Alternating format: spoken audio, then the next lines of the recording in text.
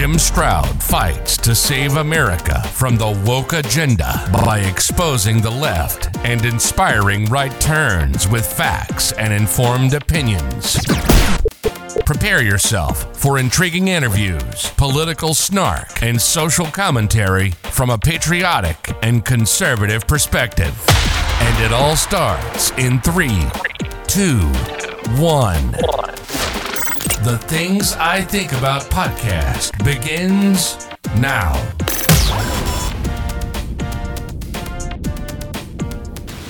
Hello, everyone. Welcome to another exciting episode of the Things I Think About podcast. I'm your host, Jim Stroud, and with me, as always, is a very special guest. Special guest, tell us, who are you and what do you do?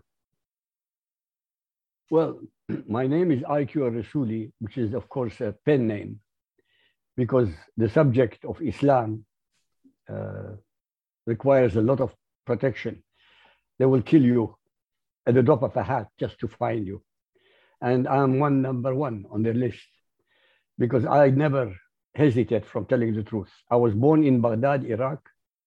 Arabic is my language, my mother tongue. And when my parents sent me to Europe to study, and while I was in Europe, I was able to access libraries which contained books that were prohibited in the Middle East. So when I wanted to check the verses that are in the Quran pertaining to the Bible, whether they are the same as in the Bible. And to my shock, they were not. They were completely different. And not only different, but they had no association with reality. For example, they speak about Moses. The Quran speaks about Moses. It doesn't tell you in which country he was born and what he did. All it says he is a prophet. The same thing with Jesus. It doesn't tell you where he was born, how he was. Oh yes, they know he was born of a virgin, but it doesn't tell you anything beyond these points. All it says he is a Muslim prophet. By the way, he's a Muslim prophet. Are you with me now? Muslim, yeah. Yeah. So Moses was a Muslim. Abraham was a Muslim. All the Hebrew prophets were Muslims, according to the Quran. I know it's very confusing. I ask Muslims, how is it possible they are Muslims before Muhammad? And they are floored. They don't know how to answer. And yet the answer is simple. Muslim means, in the Arabic language, Islam means submission to the will of a God. One God, by the way. Only one, not multiples. Moses believed in one God, obviously. Abraham believed in one God. All the disciples believed in one God. All the followers of Moses believed in one God. So from translating it from the Arabic language, all of them are Muslims because they only believe, nothing to do with Muhammad. This is the confusion. Islam is submission to the will of one God. It has nothing to do with Muhammad or Jesus or Moses. If you believe in one God, it is Islam.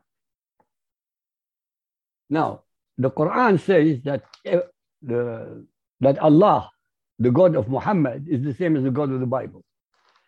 This is the greatest travesty ever perpetrated upon the human consciousness. The first verse of the Quran, the first revelation of the Quran says, اقرأ بسم ربك الذي خلق خلق الإنسان من علق. I'm translating it now to English. Thank you.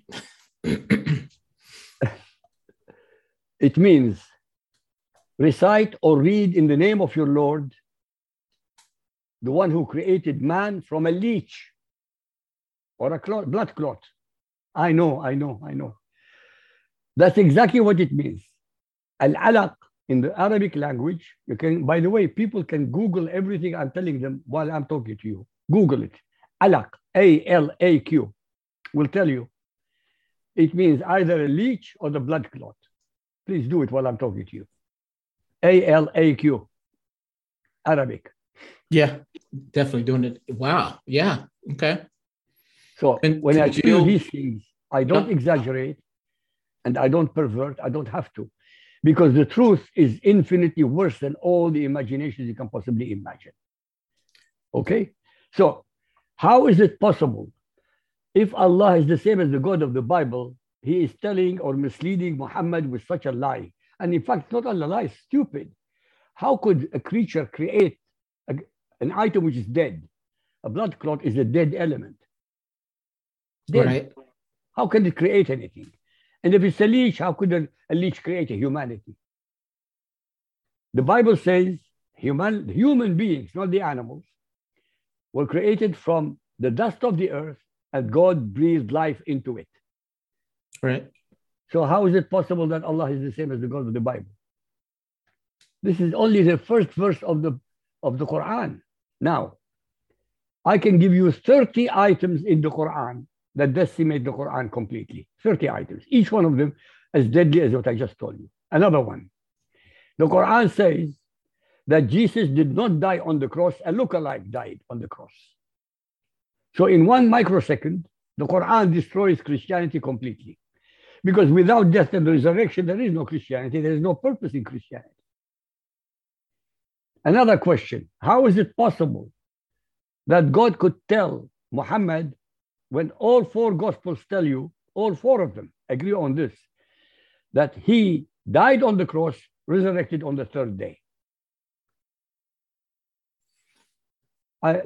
We can go on, I'm telling you, 2-3 hours from your time. I was still trying to wrap my mind around the alaq. Alaq. Yes. I'm telling you, you ask any imam to explain it, they blow their brains. They cannot explain it. It's impossible. You can't explain it away. The first verse of Revelation that Muhammad received was a lie. Everything else was lies. Everything in the Quran are lies. I mean it, literally. If you compare them to the biblical verses or to the New Testament, they're all completely different, complete lies. For example, another one. Quran says that Adam and Eve were thrown down from heaven to earth because of their transgression. Because the Quran believes that the Garden of Eden was in heaven. The Bible says, no, they were thrown out of the Garden of Eden on earth. Are you confused? Shouldn't be. I'll tell you. If you imagine Adam and Eve were in heaven, of course, they will fall down to earth, obviously. Right. So the Quran will be correct in that sense. But the Quran is wrong because the Bible says they were chucked out of the Garden of Eden on earth. And where was the Garden of Eden? In Iraq, in my country, by the way. Yeah. Between the Tigris, Euphrates, and 2 other rivers. Yeah. In my country. Yeah. So I can go on for another 30 of them, one after the other. What I did is very simple, really very simple. I took the verses that pertain to the Bible in the Quran and compared them to the biblical version. Simple. But nobody else did that before me. Interesting. This is, I'm telling you, it's mind-blowing. I'm not kidding with you. I'm not saying it to brag or boast. Nothing I say is for bragging and boasting. Everything I say is based on the truth. Now, we wanted to discuss Afghanistan, but let me tell you this before we start. What is most important of all is for Americans to understand why Afghanistan and other Muslim countries such as Iraq, Libya, Yemen, Somalia, etc., have been graveyards for the British, Russians, and Americans. I shall share with you the following facts, based entirely upon the Islamic sources, that not many Americans have been made aware of by their extremely incompetent mainstream media. No matter how outrageous and or unconventional my conclusions may sound to politically correct dimwits, I stand unflinchingly by them and challenge anyone to prove me wrong in a debate. About 500 years BC, a Chinese strategist and an author of his monumental book called The Art of War came to the following devastatingly simple conclusions. He said, in 100 battles, if one knows oneself and his enemy, he will win each and every single one. If one knows only himself, but not the enemy, he will only 50%. But if he does not know neither oneself nor the enemy, he will lose each and every single battle. It should be, therefore, very obvious that most Western leaders, whether in Europe or the USA, have not actually read, let alone studied Muhammad's Quran to fathom the mindset of Muslims. Therefore, they lost every time, and they will continue to do so. Dear listeners, contrary to all the hogwash you are told by your criminally negligent and clueless leaders in the media, academia, politicians, and clergy, and the useful morons, apologists of Islam, there is no such thing as a moderate, militant, extremist, or radical Muslims, since every single Sharia-compliant Muslim must obey their ungodly Allah's dictates to be forever at war, jihad, with all non-Muslims, until either all of humanity submits to Sharia or is exterminated. This is not my language. This is the Quranic language. And again, I challenge any listener to have the audacity to prove me wrong. For example, ISIS in Iraq and Syria, Al-Qaeda, Boko Haram in Nigeria and Mali, Al-Shabaab in Somalia, Hamas in Gaza, Hezbollah in Lebanon, and Taliban in Afghanistan, the Muslim Brotherhood in the USA and Europe, and most of the Arab world, plus hundreds more around the globe, each and every which one of them quotes verbatim verses from Muhammad's Quran to justify their dastardly terrorist deeds. That means they are fully abiding by Allah's Sharia. Therefore, they are fundamentalists. Hence, threatening them with death and destruction is not only idiotic and insane, it is totally laughable, because this is exactly what the jihadists are looking forward to die as martyrs for the sake of Allah. In perfectly clear Arabic, it means qital fi sabilillah. In a nutshell, ladies and gentlemen, according to the dictates of Islamic Sharia, every single Sharia-compliant Muslim on earth is automatically the eternal and mortal enemy of every human being on the planet who is not a Muslim. Currently, 80% of humanity, comprising Christians, Hindus, Buddhists, Jews, pagans, agnostics, and others, whom the Muslims insultingly call kuffar, infidels. When rational Americans absorb the enormity of what I am sharing with you, 50% of the battle is already won. What remains is to have the fearlessness, backbone, and unflinching determination to save our future generations from the curse of Islam by totally banning Sharia, which is a nemesis of every type of human freedom known to mankind from ever taking root in our countries. Back to you, sir. Wow, that's a lot to unpack and digest. Let me ask you this, because let me try to play devil's advocate, because I'm sure there are those who are listening who are probably angry at some of the things you said, and some who are just a little confused about a few things. Does what you're saying apply to every single Muslim? Because there are Muslims out there, some that I know, who pretty much are patriotic, at least seem to be patriotic to me, or they are come across as nice people, tolerant, moderate. Maybe they are not wearing a full hijab or like that. They're sort of what some would call Americanized Muslims, I guess, in a sense. So is there a distinction between the ones, between those of the Islamic faith who are not as extreme as the way we think of extremists, say in Afghanistan, versus the ones that are not, like those that are here, maybe in the UK? Okay. Is there a difference? The point, yeah, there is a huge difference. Seems like it is. For a Muslim. Okay. You are looking at it from the Western point of view of so-called moderate, not Sharia compliant, and from the Muslim point of view, if you are not a jihadi Muslim, that means if you don't support the jihad, you are not a Muslim. You are an apostate to Islam. You are an outsider to Islam. You've got to look at it from the point of view of Islam, not the point of view of the Western mind. This is why you lose every time if you keep looking at it from Western mind. For example, You're a nice guy. You're a nice Muslim. Ask him a simple question. Very simple. According to Sharia, according to your holy book, what do you call me? Take yourself, for example, Jim.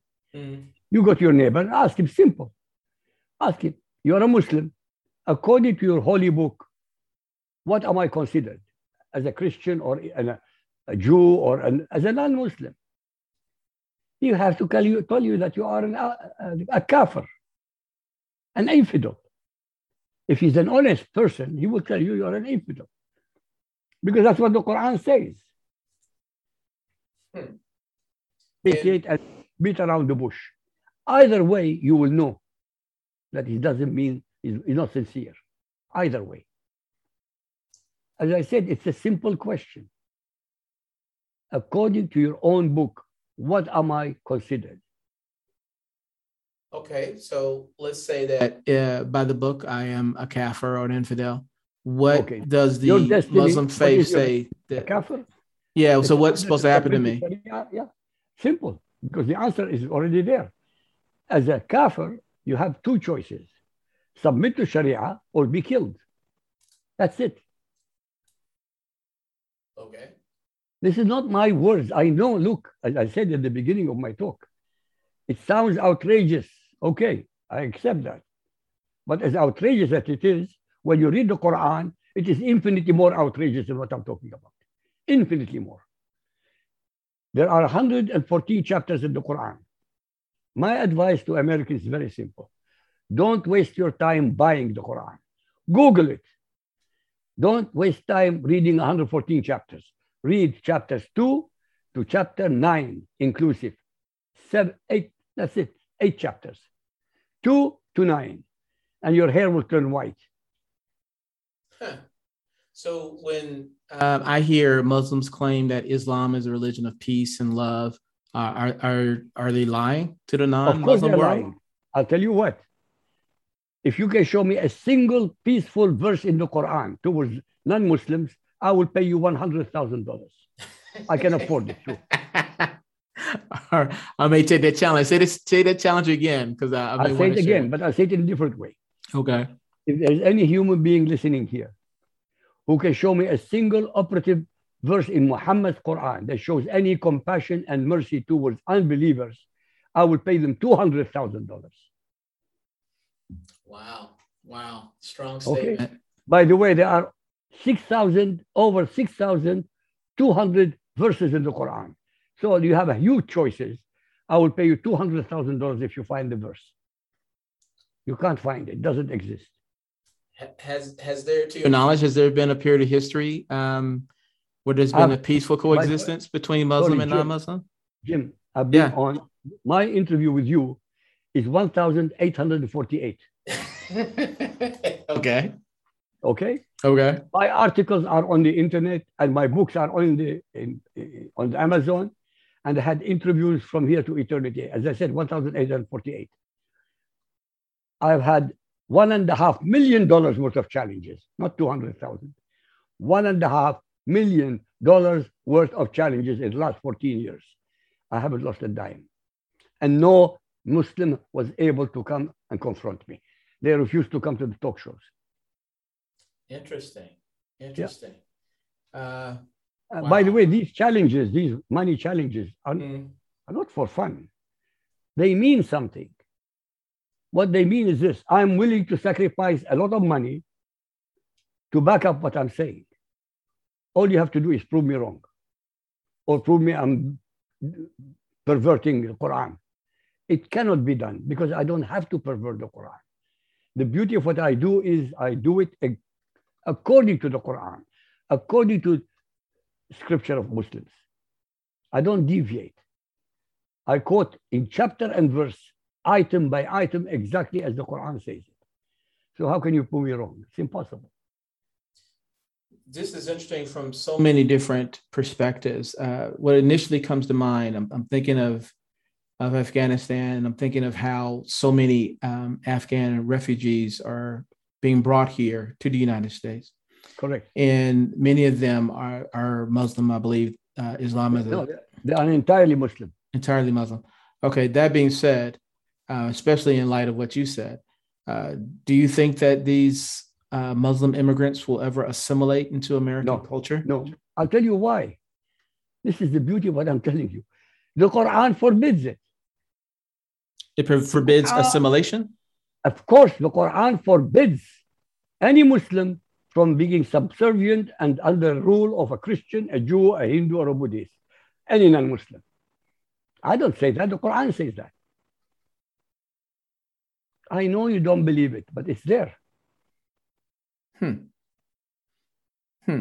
For example, chapter 2, Al-Baqarah.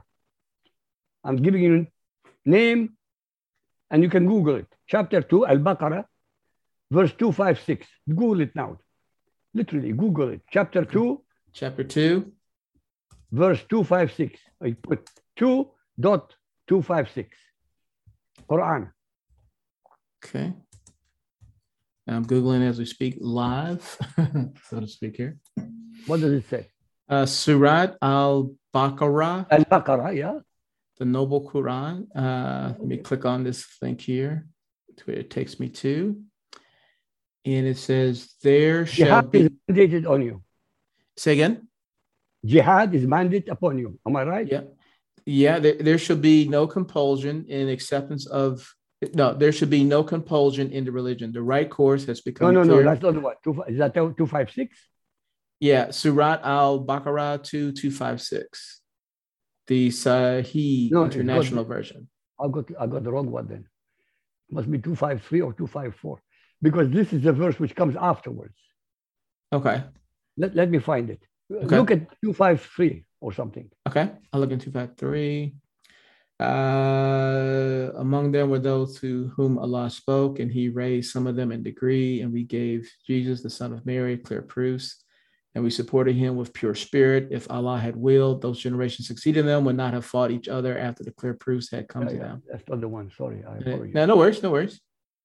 No, I worry because I quoted the wrong one. No. By the way, the one you're talking about, read it again. I will tell you how wrong it is. The one I just read just now? Yeah, 256. Read it again. Oh, 256. Okay, let me go back to it. Okay, there should be no compulsion in the religion. The right course has become clear from the wrong. So whoever disbelieves in Taghut and believes in Allah has grasped the most trustworthy handhold with no break in it. And Allah is hearing and knowing. Okay. Question. If there is no compulsion in religion, why do Muslims murder people who leave Islam? Simple question. Always my questions are the deadliest. Why? Because they're the simplest. Any Muslim who leaves Islam is mandated to be murdered. Every Muslim who left Islam was murdered. So if someone is Muslim and they marry a Christian woman and they convert to Christianity, they would be... They would die? I mean, they would be... No. If you are a Muslim, okay, and you want to leave Islam to become a Christian, they'll kill you. Well, if you are a Muslim, not a Christian. Only this is an instruction for Muslims. A Christian can become a Muslim, no problem. But a Muslim, if he wants to leave Islam, will be murdered. Wow. And that's what it says in the Quran. You didn't know that? No, I did not know that. No. Good God. That's standard. In all madhahib, that madhahib means in all sects of Islam, all four of them, they tell you if you leave Islam, you have to be killed. Now, tell me where is no compulsion in religion there? How does that apply? I'm dumbfounded. I know. Listen. I have not heard this. I mean, I knew that. Google it. By the way, just Google it. Apostasy in Islam. Okay, hold on. Because this brings to mind other questions I've had about the faith that I've heard, and maybe I wasn't curious enough to research it. But let me ask you this while I look this up. Is it true that the Prophet Muhammad had child brides, like he married children? Is that true? He married only one. Okay. He didn't marry her. He raped her. There's a difference between the words. In the Arabic language of Muhammad, at the time of Muhammad, which is 7th century Arabia, it says nakahaha, meaning he had sex with her. That doesn't mean marriage. Marriage is zawaj. Arabic, you can Google it again. Zawaj means two, a combination of two people. Zawaj is marriage. Nikah means sex. Wow. Nakahaha means he, excuse my language, I don't want to use it on your show. What do you use in America? You can say raped, I guess. Yeah, rape. Yeah. Yeah, but there is another one which is more derogatory, but nonetheless. Yeah, the F word. Yeah, I got you. Thank you very much. Okay? That's exactly what it means. How can someone who is looked at as the cornerstone of that faith, a religious holy man, I mean, was that before he found God and he changed from his ways? No. That's after he said that he is a Rasulullah, means he is the prophet of Allah. You've got to understand this. Allah is not the same as the God of the Bible. So I don't care what Muhammad said. Allah is not the same as the God of the Bible. Then it could have been Satan who was revealing everything to him. How do we know? How do we know?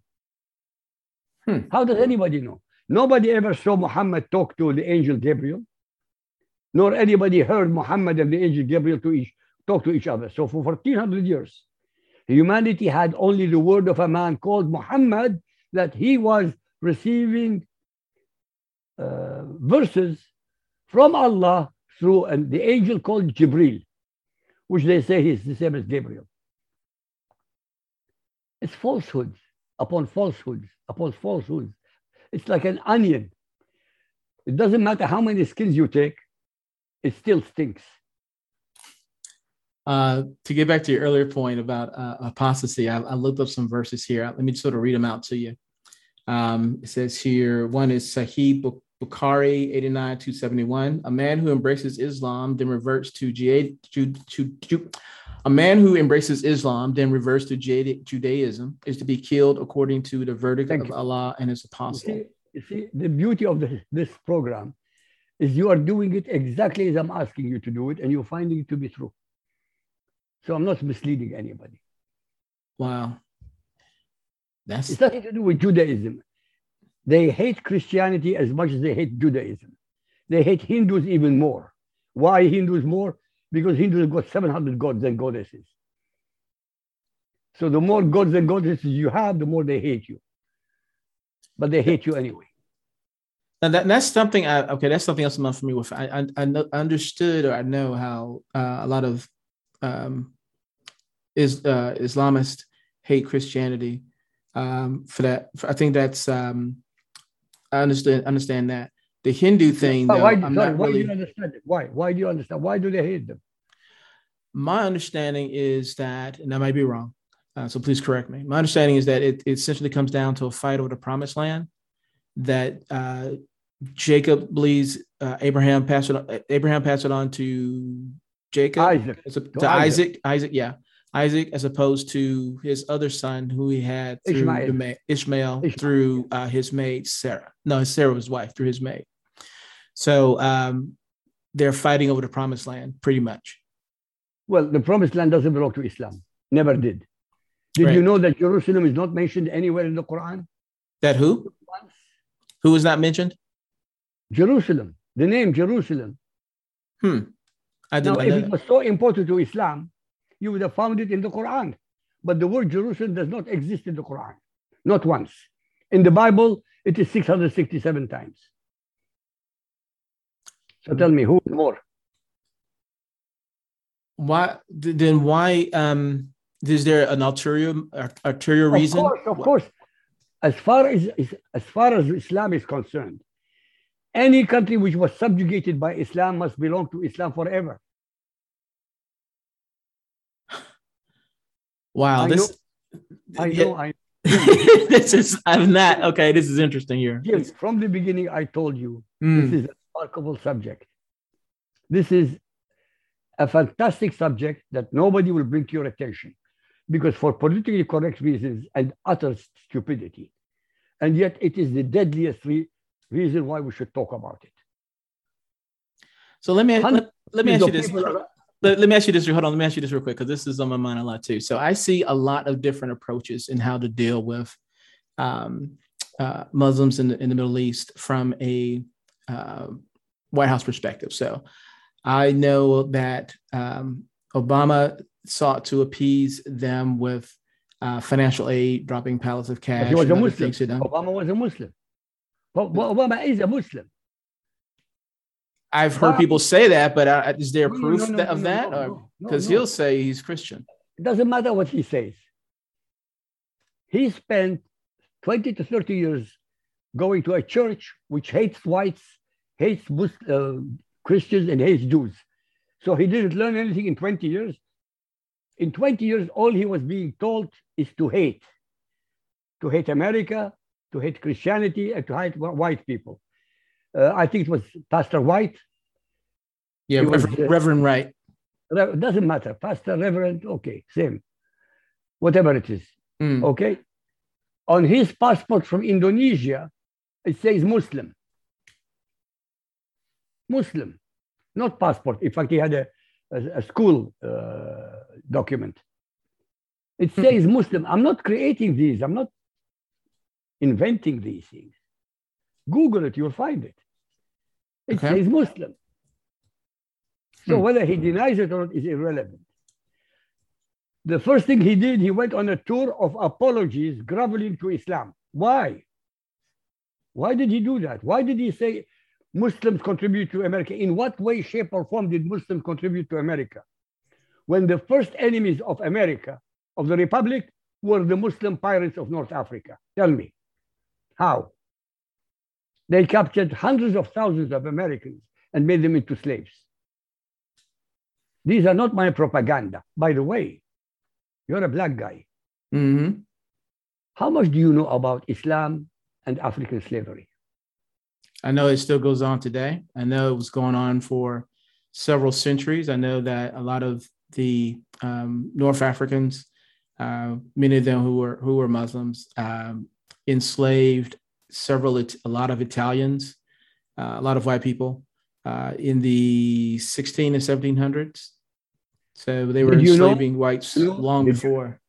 Yeah, go ahead. Okay. For the Arabs to sell 14 million living blacks to the white slavers waiting on the west coast of America, to the Americas, not only North America. By the way, the American Republic received only 5% of the slaves. Right. Only 5%. The remainder went to the Caribbean and Latin America. Yep. 140 million blacks in the heart of Africa were destroyed and murdered. By whom? By Arab Muslims and blacks who converted to Islam. It's not my propaganda. This is a fact. And I'm talking only about the number of blacks who were murdered to supply the Americas. I'm not talking about the ones who were supplying the east coast of Africa, in Zanzibar, in Tanzania, what we call today. The slaughter of black people. Why? A black man in America, a black man in the Arabic language is called Abd, A-B-D. Google it. A-B-D, Abd. See what it means. A-B-D. D for David. Okay.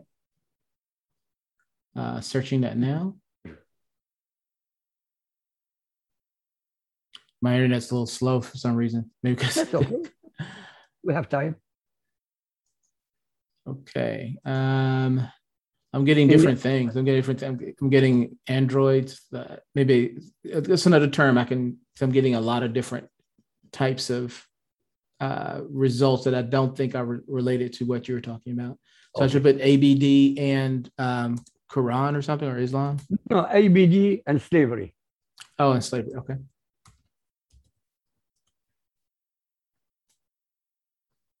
Oh. Go on. Okay. I'm going to quote the first thing that pops up here. What does it say? ABD Black slave. In Islam, all human beings are slaves, abid of Allah. The relationship between Allah and humanity is like that of a master and his slaves. It is based on fear of Allah and not on love. In the Arabic language, even before Muhammad, the word slave, ABD, was and still is associated with Black Africans. Thank you. Thank you. In the Arabic language, abd, ABD, means a slave and a black slave. The white slaves were called mamalik, mamluk. So I'm trying to explain to the American people the difference. So abd is specifically for Africans. They consider them as subhuman. This is not exaggeration. This is fact. And if you read the sources of Islam, will tell you, as far as the Arabs were concerned, the blacks were like donkeys. I'm not exaggerating, by the way. I don't exaggerate. I'm telling you the truth, and you check it, and you Google it, you'll find it to be true. What I'm telling you is shocking, because you never heard these things before. Nobody ever told you these things before. Black Lives Matter don't know shit about this. Huh. And if they did, they kept their mouth shut. The most systematic is industrialized slavery was created by Islam against the black people.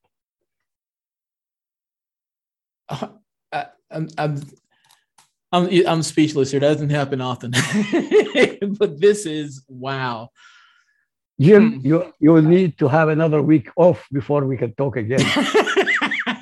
I'll have to go to therapy after this. So the Muslims who captured slaves and sold them to the white slavers, yes, they saw their fellow blacks as subhuman. Because they're not Muslim. Because anybody who's not Muslim is a kafir, and the kafir is subhuman. Is it possible then that the racism that whites had towards blacks back then, was it perhaps started by Muslims who saw blacks as subhuman? I don't want to put words in anybody's mouth. You figure it out. It should be easy. If the Muslims treated them as nothing, as not a human beings, how do you expect the white man to treat them any better? But by the way, the white man did treat them better, because the white man wanted them to do the work. So the slaves that went to America were allowed to procreate and have families. But in Islam, the black women who were raped and they gave birth, they killed the children. Oh my God. Wow. Did you know they used to have tens of thousands to hundreds of thousands of slaves, black slaves in the military? They castrated them. They castrated them? Yep. Because according to the Arabs and Islam at the time, that the black person has an insatiable appetite for sex. Look, we're not talking about rational thinking. We're talking about facts and reality. Whether it fits in with today's mentality is irrelevant, because I am looking at it from the point of view of that time. You can't project it into the future and then claim, it's racism.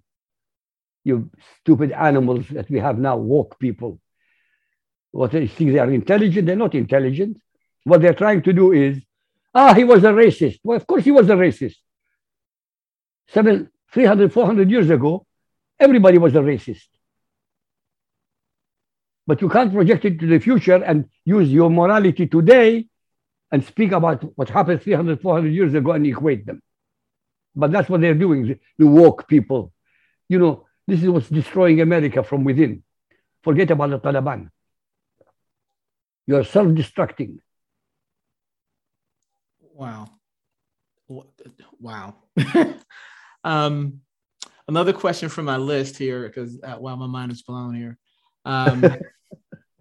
Because in a way you could say the origins of racism in our country could be traced back to Muslims in Africa, which is really bizarre when you think about it, because a lot of things you talked about, blacks being subhuman, black people having a super strong sex drive, and what you didn't mention, but that's part of it, black women being promiscuous or thought of to be promiscuous back then. These are attitudes that white people had that perhaps were passed down from Muslims who are Black. White people were not in Africa. The white people did not go into the heart of Africa to take the Blacks out. You've got to understand this. This is so important. It was the Black Africans who converted to Islam, and specifically the Arabs, who went into the heart of Africa, murdered as whatever they wanted, raped whatever they wanted, and took whoever they wanted to sell them to the white people. The ones who survived the trek from this heart of Africa, and they survived the 3-month trip between West Africa to America. They were the luckiest people on earth. They ended up in America, in the United States. True, they were treated as slaves, but they were not treated in the sense of subhuman, as slave labor. But in Islam, it's a different story. Wow. True or false question? Because I see something here on my screen that's jumping out at me. This thing called taqiyya. Taqiyya. Yeah. I'll tell you what it is. Yeah, tell me what that is. Taqiyya is the ability for a Muslim to deceive a non-Muslim. Taqiyya is subterfuge. For example, a Muslim is not allowed to drink wine. He's not allowed to eat pork. But for as long as his purpose is to deceive the Christian or the Jew or the Hindu or the Buddhist, he is allowed to do that, because in his heart of hearts, which is inside his brain, his attempt is to bring Sharia about. Jim, the single purpose for every Muslim on the planet, the single purpose in life for every single Muslim on the planet is to bring Sharia to dominate the world. Do you understand this simple statement I made? Yes. That's the only purpose they have in life. I'll tell you, there are 57 Muslim majority states in the world with 1,500 million people. They are the least productive, least inventive, least creative in human history. And I dare anybody listening to me to try to prove me wrong, because I can destroy them in 60 seconds. In fact, in less than 60 seconds. All of this is new to me, to the point where I don't know what to say to a lot of it. Look, I'm not surprised. Honestly, I'm not surprised. I've been doing this for 30 years. And when I talk to Christians or Jews, their mind blows. They can't believe it. But they're not willing to go and study it. This is what drives me crazy. Okay, don't believe me. I tell you, I tell you believe me? I said go and Google it. What did I do? I said go and Google it. I didn't say believe me. Right. I said go and Google it to prove my point. But they're not even willing to study it. They're not willing to research it. They're not willing to do anything. Oh, hey, you have an enemy who wants you dead. Your children and your grandchildren have no future. I'm not kidding with you. Well, let me ask you this then, in response to that. There are a lot of Muslim migrants in Europe right now, and more to come. Are they swallowing up? Yeah, are they swallowing up Europe, in your opinion, right now? Correct. Within 30 years, Europe will not be Christian. Within 30 years. I'll tell you for 2 reasons. And again, you can Google it. Okay? 2 reasons. The Christians of Europe are not producing enough to generate future generations. Google it. You need 2.11 children, 2.11, to have a level of reproduction that the society will continue. Mm-hmm. Anything below 1.9 becomes practically irreversible. In Europe, it's 1.7. 1.7, that means 1.7 children per family. The Muslims are 5, 6 per family. Wow. Yeah, look, the figures are there. Speak about demography in any country in Europe. Speak about reproduction in Europe. In America, by the way, you're not doing any better. You're in 1.7. Let me quote. I'm going to quote this. This is an article I found here from the American Thinker, and I'll link to it in the podcast description for those who may want to check it out. I got some of my questions from them. It says here, if any more proof of the danger of Islam to our society and culture is needed, look no further than the downward spiral of Europe. Growing problems caused by Muslims in France, Italy, Belgium, Holland, Germany, Sweden, and Britain continue to be well documented. The Muslim takeover of Britain is so far along that I fear that only a bloody civil war could reverse the tide. Douglas Murray has spelled this out in detail in his book, The Strange Death of Europe. After 25 years of intense Muslim immigration, Britain features 3,000 mosques, 130 Sharia courts, that's interesting, 50 Muslim Sharia councils, and dozens of no-go zones where Muslim Sharia patrols ensure that no one disobeys Sharia law. Something else that just blew my mind there. So in if I'm reading this correctly, then in Europe, they have, I guess, regular law and they have Sharia law, and the Muslims are following Sharia law, but not following the law of the land. I told you, they cannot assimilate. They will never integrate. It's impossible. They are prohibited. You've got to get it through. I tell Americans, not you, with all due respect, the ones on the radio, other talk shows, get it through your thick head. They cannot, it's not because they don't want to, is they are not allowed to. The Quran forbids it. So if you are a Sharia compliant person, a person who believes in Islam, how can you break the rule? Okay, now I'm in a quandary here. All right. So this is what I'm trying to reconcile in my mind here. All right. I'm wondering, now a lot of this is new to me. Of course, I'm Christian, so I didn't grow up in the faith. I'm wondering how many, one, Muslims know this, two, how many are Sharia compliant, and three, if they are Sharia compliant and by the Quran, they're allowed to lie to people who are kafirs, infidels, not Muslims. How can we trust people who have this faith? This is kind of weird to me. Because I know people who are the faith who, as far as I know, haven't done anything wrong or don't have bombs strapped to their back or anything like that. Jim, they don't have to kill you. All they have to do is support the others who are going to kill you. You see, there are two types of jihad. Warfare jihad, which is suicide bombers. And there's silent jihad.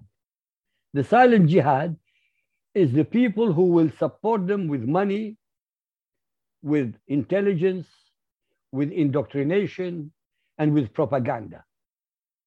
These are the everyday Muslims. They don't have to carry a gun or stab you in the back. They don't have to.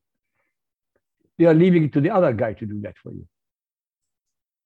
Are you with me? Yes. It's called stealth jihad. I don't know if you heard that before. No. Well, learn it. Stealth jihad, which is called civil jihad. Civil means, look, you have a woman called Linda Sarsour. You heard of her? No. Okay. She loves Sharia. She loves Sharia. She tells you she loves Sharia. When somebody loves Sharia, they cannot ever be loyal citizens in America or Europe. It's impossible. They can't. You can't be both a good Sharia compliant Muslim and a loyal citizen in America. It cannot be done. It's an oxymoron. It's a contradiction. And $500,000 says I'm right. Not 200,000, 500,000. Any takers? The reward keeps going up. Hey, listen, how can I lose? I can't lose. I can't lose. It's impossible. Talk to me about, because this is another quandary here. Here in the States, we have, and in other countries, we have this phenomenon called feminism, where women about equal rights and not going to understand and agree with it to a certain degree. Women should have equal right, equal pay, and that kind of thing. But it seems like in the Muslim faith, that is antithetical to that kind of thinking. that women can't drive cars in Saudi Arabia. At least they couldn't for a while, or they couldn't vote, or they have to wear a hijab. Hijab. Yeah, forgive me. Hijab. How do you think feminists reconcile the fact that women of the Islamic faith have to wear a hijab and they have to do other things that are antithetical to the feminist movement?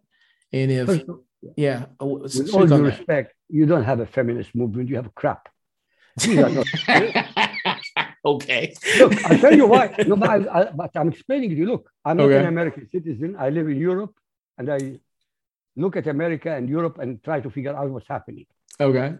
Feminists in America can burn their underwear, their bras, and they put vaginas on their head and demonstrate, knowing full well nobody will hurt them. Okay. In Islam, the female of the human species, are you with me? The female of the human species is only one little step up the ladder of evolution than domestic animals. $200,000 says nobody can dispute me. Already I've got $1 million now. And that is in the Quran, that women are just that is in the Quran and in the Hadith. And if you get me on another show, I will quote you chapter and verse on every single one of them. Wow. Jim, it's a pleasure being with you. I think I may have to stop it here because I'm going to get some therapy after this conversation. But I have a guy. I have an interview with him every Thursday. American, Catholic, white. He says, IQ, every time I listen to you, I have to go to figure out whether I should live or should die. I'm not kidding with you. I know what he means. I know. Wow.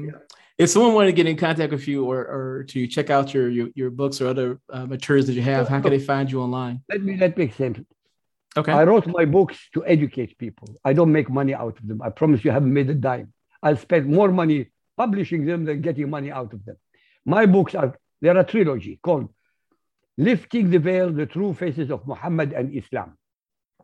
You can Google it on my website. All you have to do is Google my name, Al Rassooli, ALRASSOOLI. You Google Al Rassooli, Google will open it. I think the first 10 pages are all in my name. And you can find everything free of charge. I don't charge you anything. All my articles are published free of charge. I can send you articles to publish on your show if you are willing. You know what? Whatever you want to share, send information and I'll add it to the podcast description to make it easy for those to find it. One last comment or question before we head out.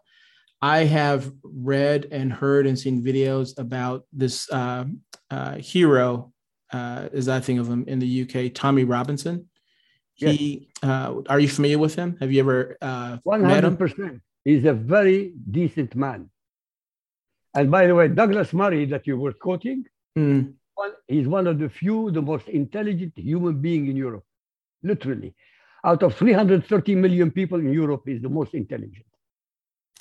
And he predicted the fall of Europe or the destruction of Europe exactly. It's going to happen the way he said it.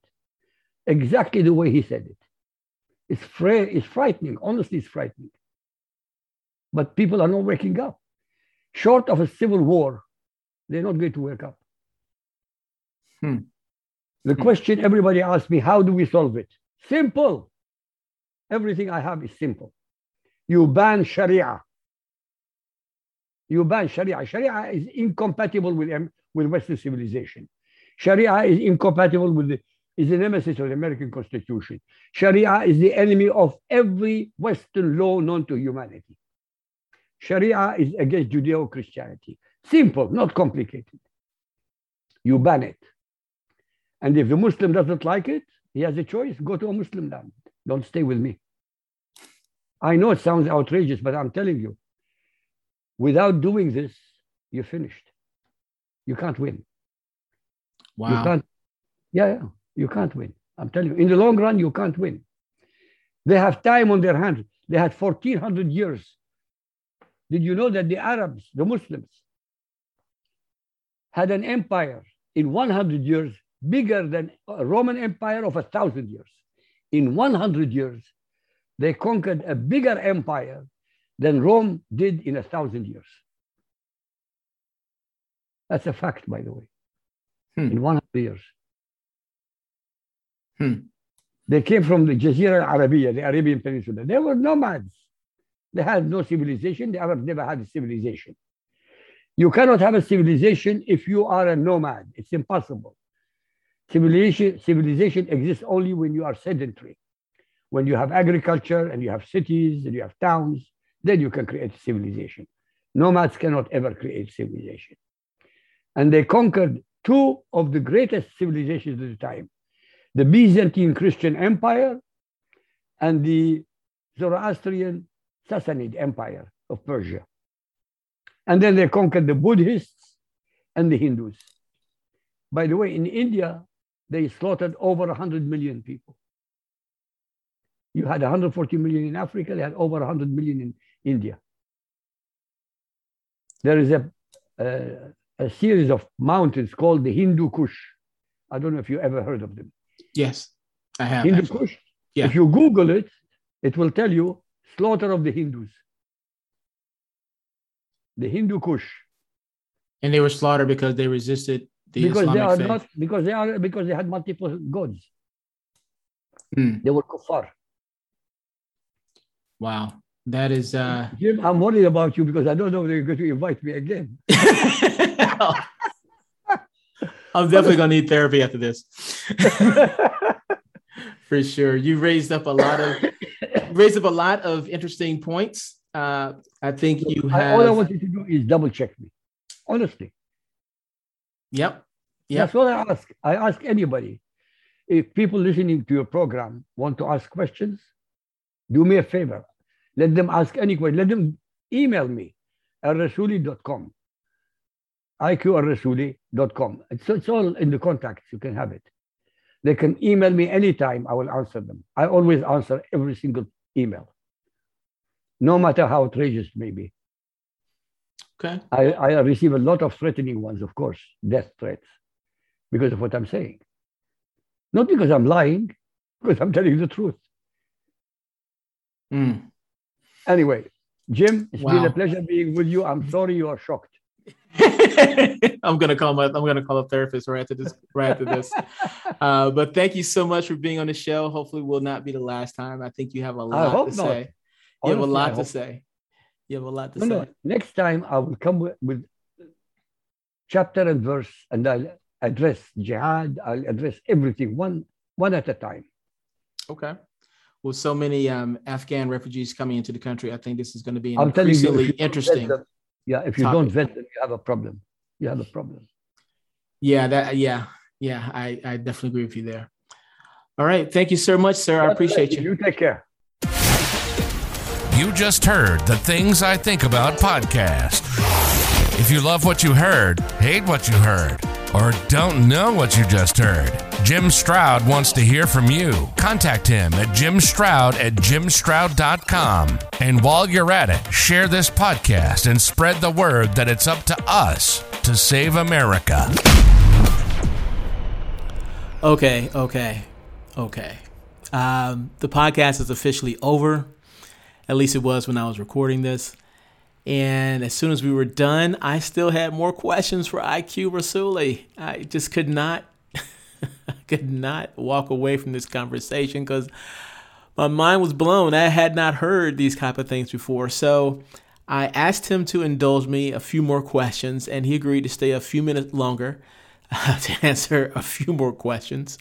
And I think I saved the most controversial stuff, if you can believe it. I saved the most controversial questions for the very end. So yeah, this is what happened after the podcast. Okay, one more question because I just can't resist. After all the things you said about Sharia law compliant Muslims, and I'll ask it this way: how many Muslims do you think, just sort of ballpark, are Sharia law compliant versus those that are not Sharia law compliant? Sharia law compliant, 80 to 85%. Non-Sharia compliant, 15 to 20%. But you've got to understand something. Every Muslim who goes to the mosque in America, or a Muslim goes to the mosque in France or Germany or Europe, what are they being taught in the mosque? Quran. What is the Imam teaching them? Quran. What is he telling them? That you are superior to the people you live with. That means you Muslims are superior to the Christians, to the Jews, to the Buddhists, to the Hindus. That Islam is the most perfect religion. That Muhammad was infinitely more superior than Jesus, Moses, or Abraham. What are they teaching them? To hate you. To hate the very people who gave them shelter. The Muslims in Europe undermine Europe completely and utterly, and they never integrate. Because I'm not saying that. The European governments are saying that they're not integrating. How can one discern between a Muslim that is Sharia law compliant and one that is not Sharia law compliant? Okay. If his wife is wearing the hijab, he's Sharia law. That's it. If his wife is wearing the hijab or his daughter is wearing the hijab, he's Sharia compliant. Huh. Okay. By the way, by the way, something to shock you. Okay. $200,000 says that find a single verse in the Quran mentioning the word hijab as a covering to a woman in any way, shape, or form. $200,000. It doesn't exist. The hijab does not exist in the Quran. If hijabs do not exist in the Quran, then why are... It exists in Muhammad's Sunnah. Wow. Yeah, I know. You see, there are two things upon which Sharia stands. One is Muhammad's Quran, and the other one is Muhammad's Sunnah. Sunnah means what Muhammad said in his lifetime, how he behaved, whom he hated, whom he loved, and why he hated, why he loved. This is the traditions about Muhammad. So between the traditions and between the Quran, these two are the pillars on which Sharia stands. So if you can't find it in the Quran, you will find it in the Sunnah. So in many cases, the Quran and the Sunnah are identical. That means Allah and Muhammad are the same. I know it's difficult to accept. I know. Yeah. I think you set a record for me being speechless on a podcast. I don't think I've ever been speechless before. But I think you managed that distinct honor. I may have to bring someone on to sort of argue. You've got to come soon so people don't forget, honestly. Yeah, maybe I'll have someone coming in who could ask you more intelligent questions than I can about it, because I would love that. Okay, well, cool. Make a list of 100 questions, please. Sir, well, if a name like IQ has got to be smart, right? So thank you, sir, so much for thank you. God bless everything. You. Take care.